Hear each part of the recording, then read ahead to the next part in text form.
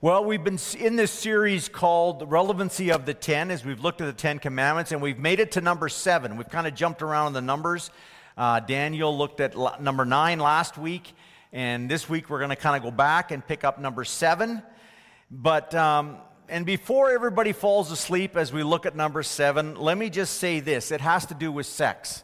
So you're all wide awake now that I've said about that. So what I've mentioned at the comment, or mentioned the topic, it has to do with this aspect of committing adultery. Exodus 20 verse 14 kind of lays it pretty straightforward and says this, just 5 words. It says, "You shall not commit adultery." Very simply.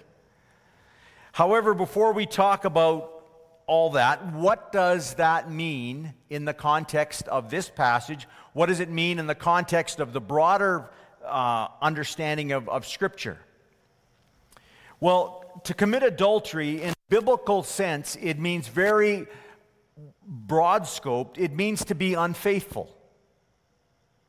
Most often it refers to the unfaithfulness between a married person and their spouse.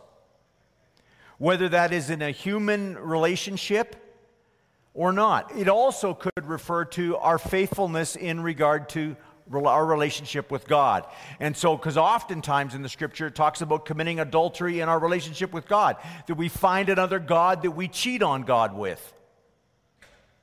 And God doesn't want us to be cheaters. That's really what the passage is all about. That's what this is, the context of it is all about. He wants us to be faithful people, whether it's to the person that we choose to live our life with, or whether it's our spouse, or whether it's God Himself. God calls us to be faithful. However, the world defines that aspect of adultery in very narrow terms, and it talks about it just being sexual in a sense. And it defines it as a voluntary sexual relationship between a married person and someone who is not their spouse. That's how the world defines adultery. But as I said, God opens it up far bigger than that, as He has on all of the different ways, all of these different commands. God wants us to understand that it's bigger than just the narrow words and the definitions that we see there on the page, because even Jesus expanded upon that, about this aspect of faithfulness in a different way. Because to God, it's not just about being physically unfaithful, but it's also about emotional and mental unfaithful as well. It's an unfaithfulness of the heart, to whether that is to God or another human being. Jesus said this in Matthew 5, verse 27. He says, "You have heard that it was said, 'You shall not commit adultery.' But I tell you that anyone who looks at a woman lustfully has already committed adultery with her in his heart." Jesus said lustful thoughts, any thoughts not just between people of the opposite gender, is adultery. Any kind of thoughts, lustful thoughts. And when I spoke about murder, or more broadly in a sense, virtual homicide, we saw it again that even there it was a matter of the heart. This was an issue of the heart. It wasn't just about the physical act. It was about the heart issue. And that's the root of the whole thing. But in our world today, the very mere mention of the word garners incredible attention. And why is that? Why does the word sex garner so much attention in the church? Why does it garner so much attention in our world? Well, first of all, it garners so much attention in the churches because we rarely talk about it. Let's be honest. It's sort of a taboo subject. How do you talk about it in a way that's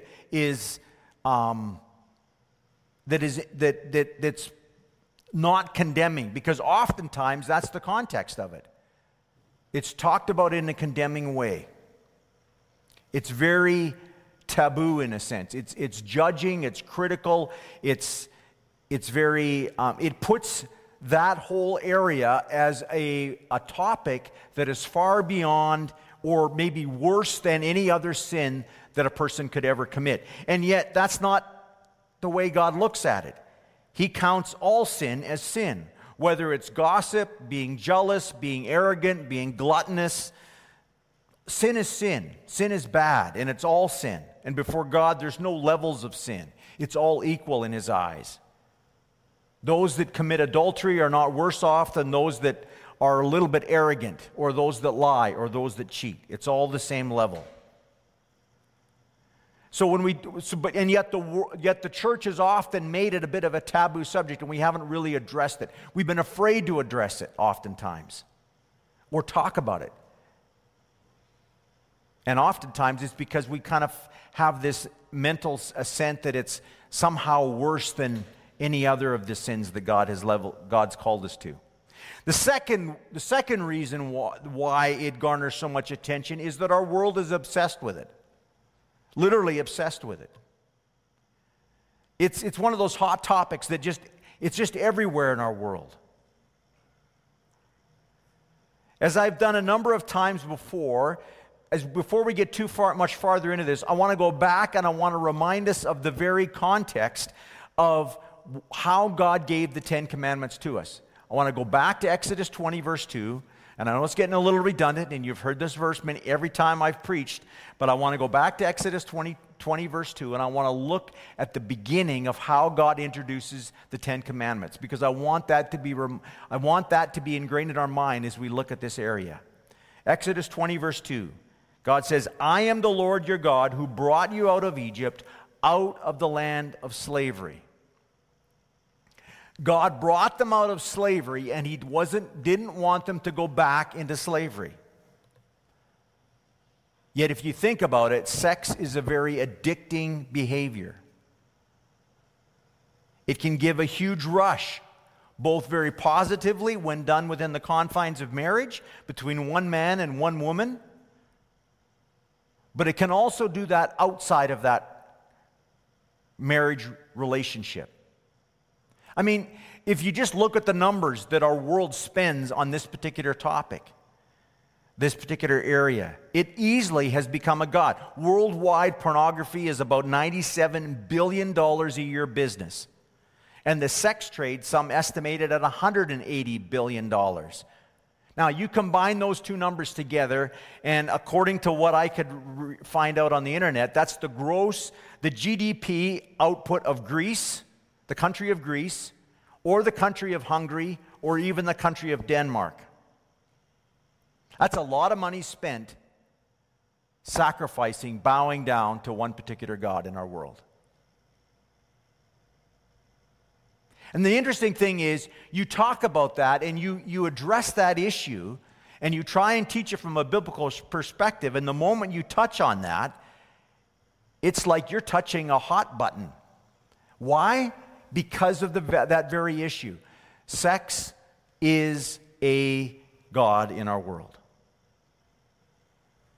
The problem is that it's even grown beyond just that physical aspect. It's become even further into far more areas of our world. It has even become very much associated with identity, a person's identity and a gender identity and all that kind of stuff. And you mess with any of those kinds of things and people get angry. They get livid. But we see that on any part of our world. Anytime you mess with somebody's God or somebody's religion, they become angry. One person has said that the sexual freedom and gender identity is one of the major religions and cults of our day. It is a major religion or cult of our day. They also said this: they've allowed... We as people in our world, or people, have allowed sexual desires to define us, to determine us, and we have decided that they should always delight us. Therefore, many surrender to that regardless of where it takes them. You mix up that whole aspect with love, and you mesh it together. And how can you argue with arguments that have to deal with that? Who wants to argue with love? Because love is the highest attribute. They even talk about it in the sense that, well, God is love, so what can be wrong with our definition of love? Whether we go out and have love or make love with a prostitute or someone else, or just however sexually we want to be free, because it's all about love. Yet we also see that sex sells, and it breaks up families, it causes questions and issues, it causes heartache, it causes problems, it causes brokenness, it causes all kinds of desires that we try to nurture and try to figure out our way through it, and we don't even know what to do with it. And surprisingly, at the end of the day, it's never enough. It never fully satisfies. It never brings what we hoped it would bring. No matter how much we chase after it, no matter how much we try to define it, because sexual desires were never meant to define us. They were never meant to determine who we are, nor should they always delight us. We are so much more than our sexual desires and our gratification. We are more than that.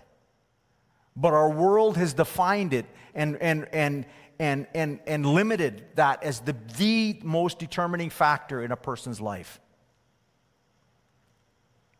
Desires, lust, love, satisfaction, feeling good, identity, rejection, acceptance are all connected and woven together to bring a huge confusion, because they all get drawn and merged into group to become this God that our world is bowing down to.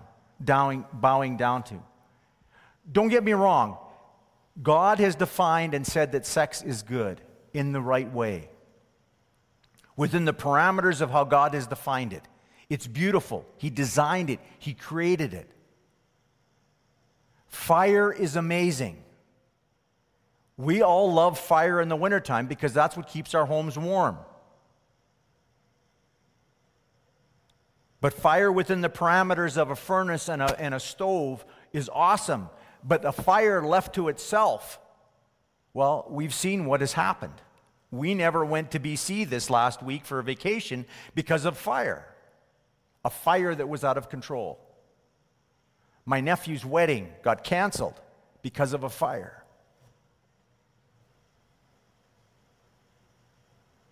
And that's what happens when things get outside the parameters of what God has defined it to be. It destroys in more ways than we could ever imagine. Fire is not wrong. Sexual desires is not wrong. But God has wanted it to be within the confines of how He defined it. And that's where it is the best, and that's where it is where God wants it to be. And if we let it to get outside of that, and we allow it even to get outside, even within the confines of marriage, it can become a god to us, and it can make us a slave. Yet God never wants us. He never wanted us to go back to Egypt. He never wants us to go back into slavery, because we are more than the sum of our sexual desires.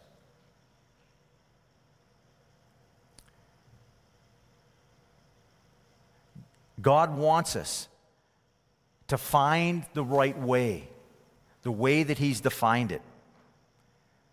But it's easy to become a slave to something that is a feeling that changes, that is fluid, that is personal, that feels right differently for one person than it does for another person. And today I feel this way, but tomorrow I feel differently. And I want this person, or now I want that person.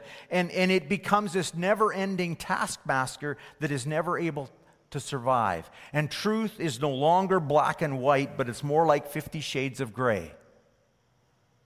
And the search is unending, and it never satisfies. So where does that take us? Where does that take us? We have to go back to the way God defined it to be. This whole aspect of, and it's all wrapped up in that verse, do not commit adultery. It's all about this unfaithfulness. Unfaithfulness to God, unfaithfulness to the person that God has chosen.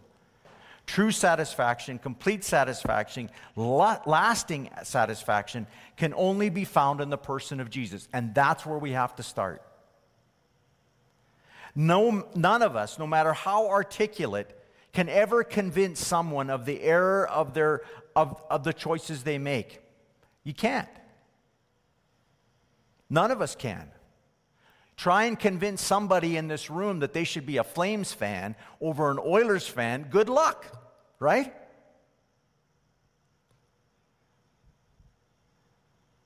And that's the whole point of it. We can never convince anybody to change their thoughts, their minds, and that's God's role. That's God's way of doing things.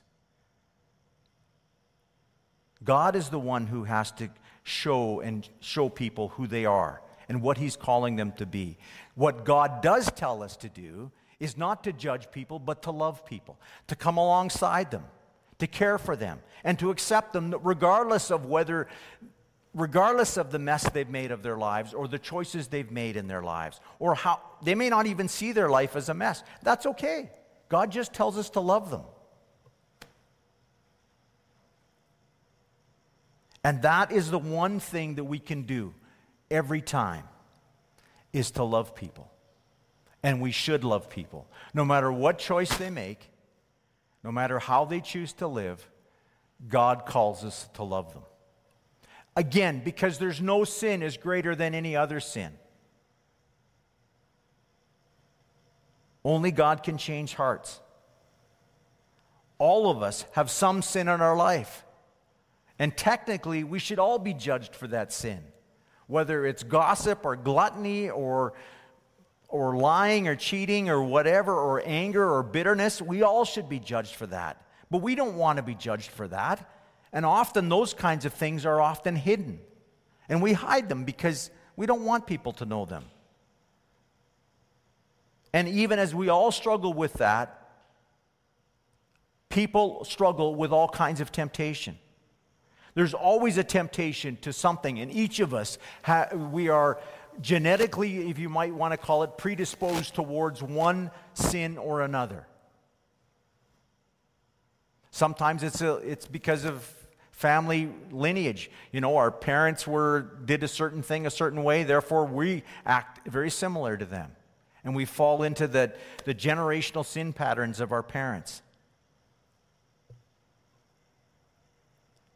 This is not about judging people. This is about loving people and caring for people who are broken. And that includes us. Because we all struggle with some things. We're all tempted in some ways. And we all need Jesus to bring us freedom in those ways from that area. And yet so often we love to tell God what we want and how we should live. And we've been doing that since the time of Adam and Eve. We've been telling God, this is what we want. This is how life should be. We have been defining life and not allowing God to define life for us, the way we should live. We're telling God, when does a partial lie only a partial lie? And when it's okay to justify lying. Or when it's okay to justify bitterness and anger. Or to delve into virtual homicide. Or when it's okay to overwork and not rest. Or when it's okay to elevate other gods above God. We like to define that for God. And that's no different in this area that we're talking about this morning. We like to define how it is rather than allow God to speak to who we are and how we should look at life.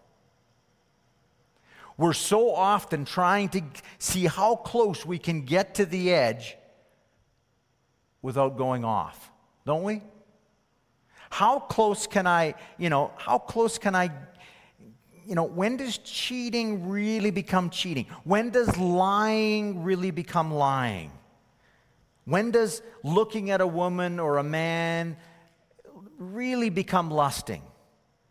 When does being wise with our money, or the pursuit of wealth, when do we elevate that to godhood? Like those lines are hard. Charles Spurgeon made this great quote, and I've been thinking lots about this. He said this. He said, discernment is not knowing the difference between right and wrong. It's knowing the difference between right and almost right. That's discernment. Right and wrong, black and white is often easy. But right and almost right, that's a little harder. In our world with 50 shades of gray in so many areas of our life, it's hard to find the difference, the discernment between exactly what God calls us to do and what is almost what God calls us to do. And yet when we do almost what God calls us to do, that often leads us down a path that we should never go. That leads us back to slavery, back to Egypt. That leads us into pride and selfishness and greed and overworking and into sex addictions and things that we should never have anything to do with. And slavery is a cruel taskmaster. Don't get me wrong. I'm not saying walking in holiness is easy. Temptation is a battle, and it's a battle for every area of our life. Every area of our life. Whether it's a temptation to fear, to lie, to cheat, to steal, to overeat, any sin, battling temptation is hard. And it is a battle. But God knows that. Listen to what Paul says about this whole thing in 2 Corinthians chapter 10. For though we live in the world, we do not wage war as the world does.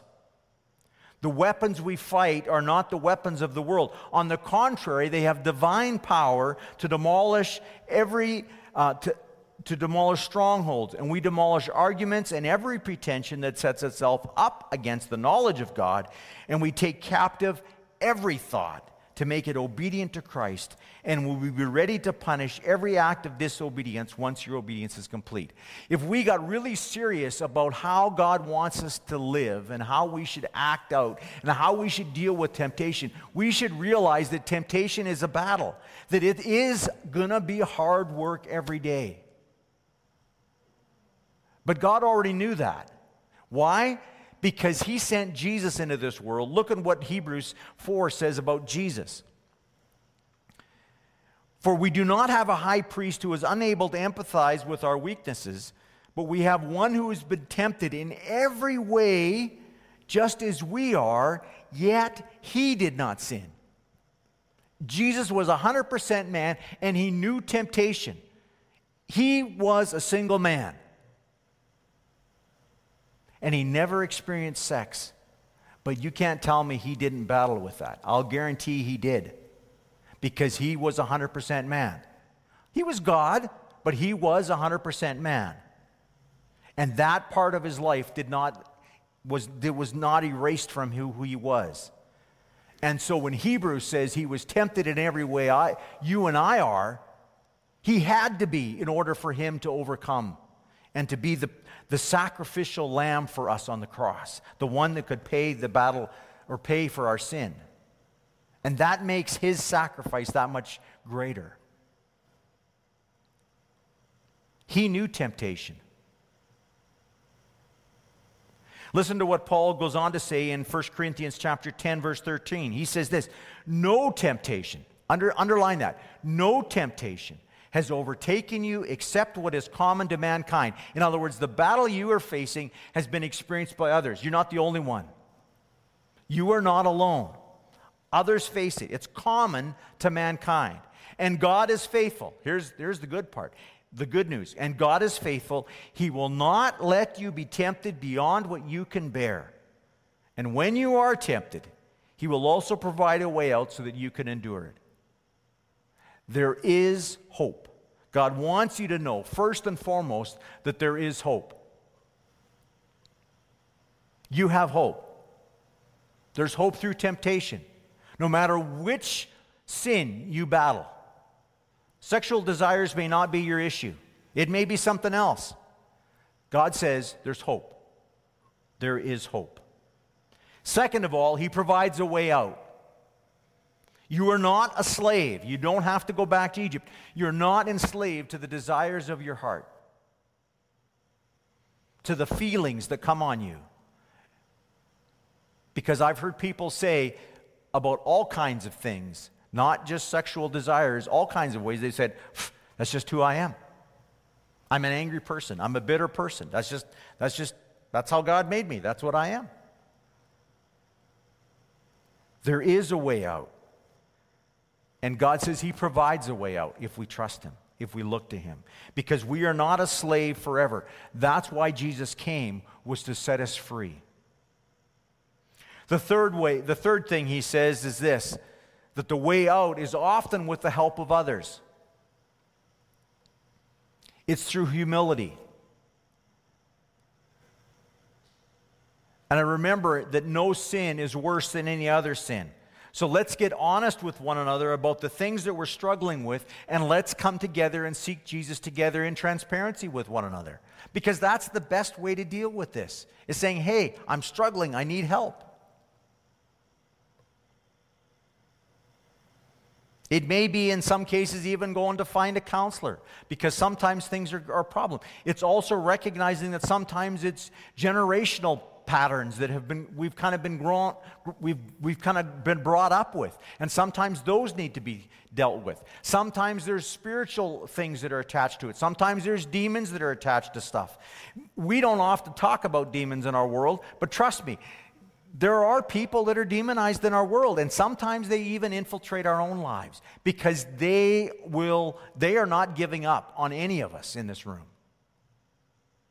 Satan's not, he's alive and well, and he wants to destroy you and me and this church and everybody else. He wants to destroy our marriages. He wants to destroy families. And so he is going after every one of us.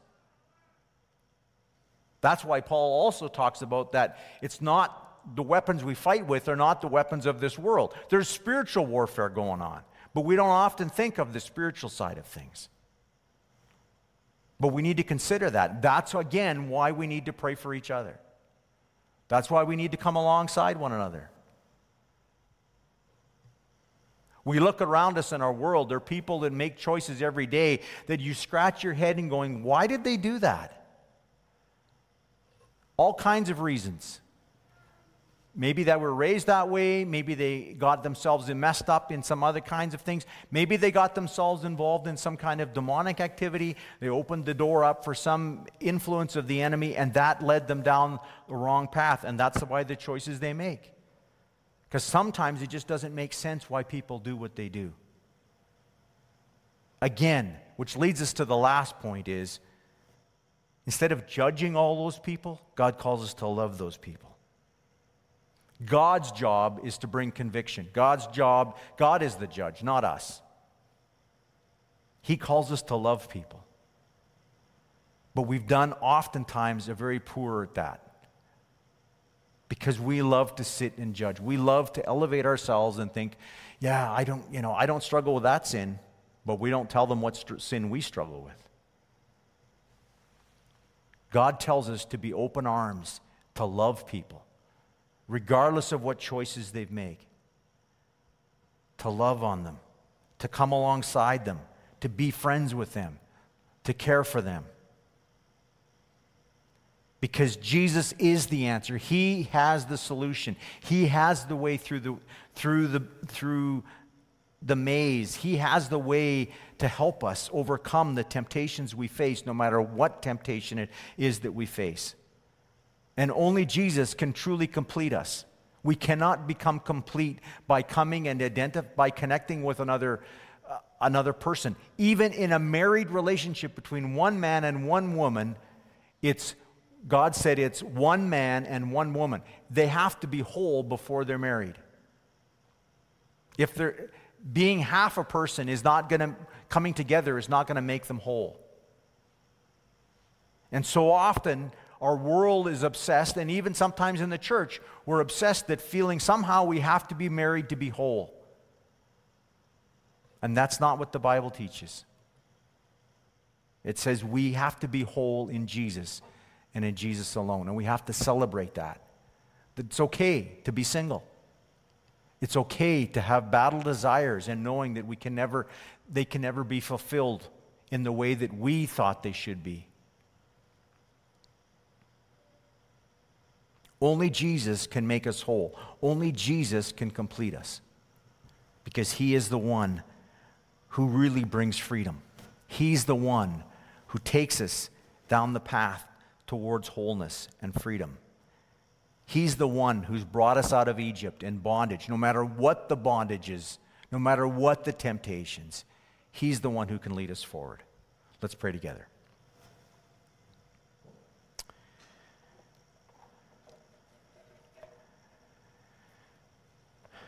Jesus, we thank you that you care for us,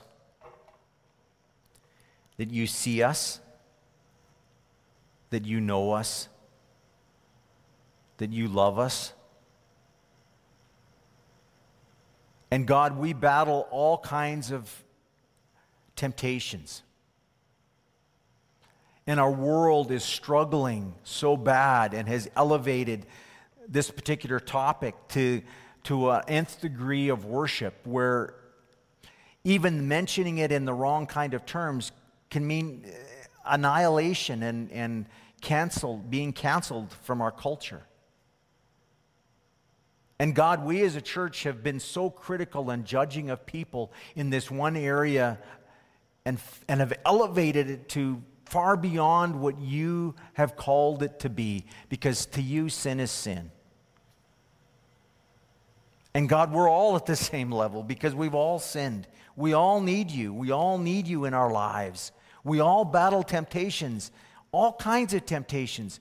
And God, today I pray that your Spirit would come upon us and help us to sort through the maze of the gods that we have elevated, of the excuses that we've come up with, to find who you really have designed us to be in you, to be the best person that we ever could be, because God, you designed us to be that, and not to allow our desires and our past generational family history and habits that we've created and all that kind of stuff to define who we are. And sometimes, God, we just wave the white flag to those things and we just surrender to those gods that we've elevated, to those temptations, to those desires, to those weaknesses that we face. And we're just going, God, I can't do it. There's no way I can live holy. Yet, God, you call us to take a stand. And not by ourselves, but with others, with other members of the body of Christ. God, that's why life groups are so critical to the body of the church. That's why, we need to get together to encourage each other, to help one another, to battle some of these things, to sort through these issues together. Because God, humility is one of if there's anything that's probably a God that we all battle, God, that's it, is the whole thing of pride and humility. Because God, none of us want to look bad in front of others. None of us want to admit that we failed in any area. But God, help us to be transparent with one another. Help us to draw together, to find people that we can connect with and that we can associate with and that will pray for us and come alongside of us. And God, that we can do the same for them. That we can encourage them and support them and help them in these days. Because God, the temptations of our world are only going to get stronger if we let them. But in you, God, we can be free. We can be truly free.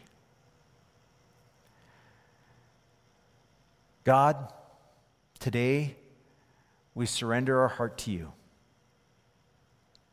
Change us in whatever way you choose to change us. Because God, we don't want to be slaves to anything but you. Because you are a kind and gentle and loving God who wants the best for us, who does not demand more of us than we can give, who will not allow us to face temptation beyond that which we can endure, no matter what that temptation might be. God, we surrender our hearts to you today. Holy Spirit, give us hope. Give us peace. Show us the way through the wilderness to find freedom in you and complete satisfaction and wholeness in you, because you alone are the God who loves us. And so, God, we give ourselves to you today. And God, help us to love those around us, those that are different from us, those that have made poor choices or bad choices or different choices than us, those that are on maybe that our world would shun or call unlovable, and God, that can be all kinds of spectrums of people. God, help us to love people the way you love people. Because you care for everyone. You love everybody. Meet us today, Jesus. Meet us today. God, as we spend a few moments in silence now and just reflect on the issues in our own personal life as we are prepared to be dismissed, God, help us to breathe in you and to breathe out our own frustrations, our own emotions, our own arguments, our own desires. God, we want to meet you today. We surrender to you. Not just today, but tomorrow, the next day, the day after that. God, we commit ourselves to you this day now. In Jesus' name, amen.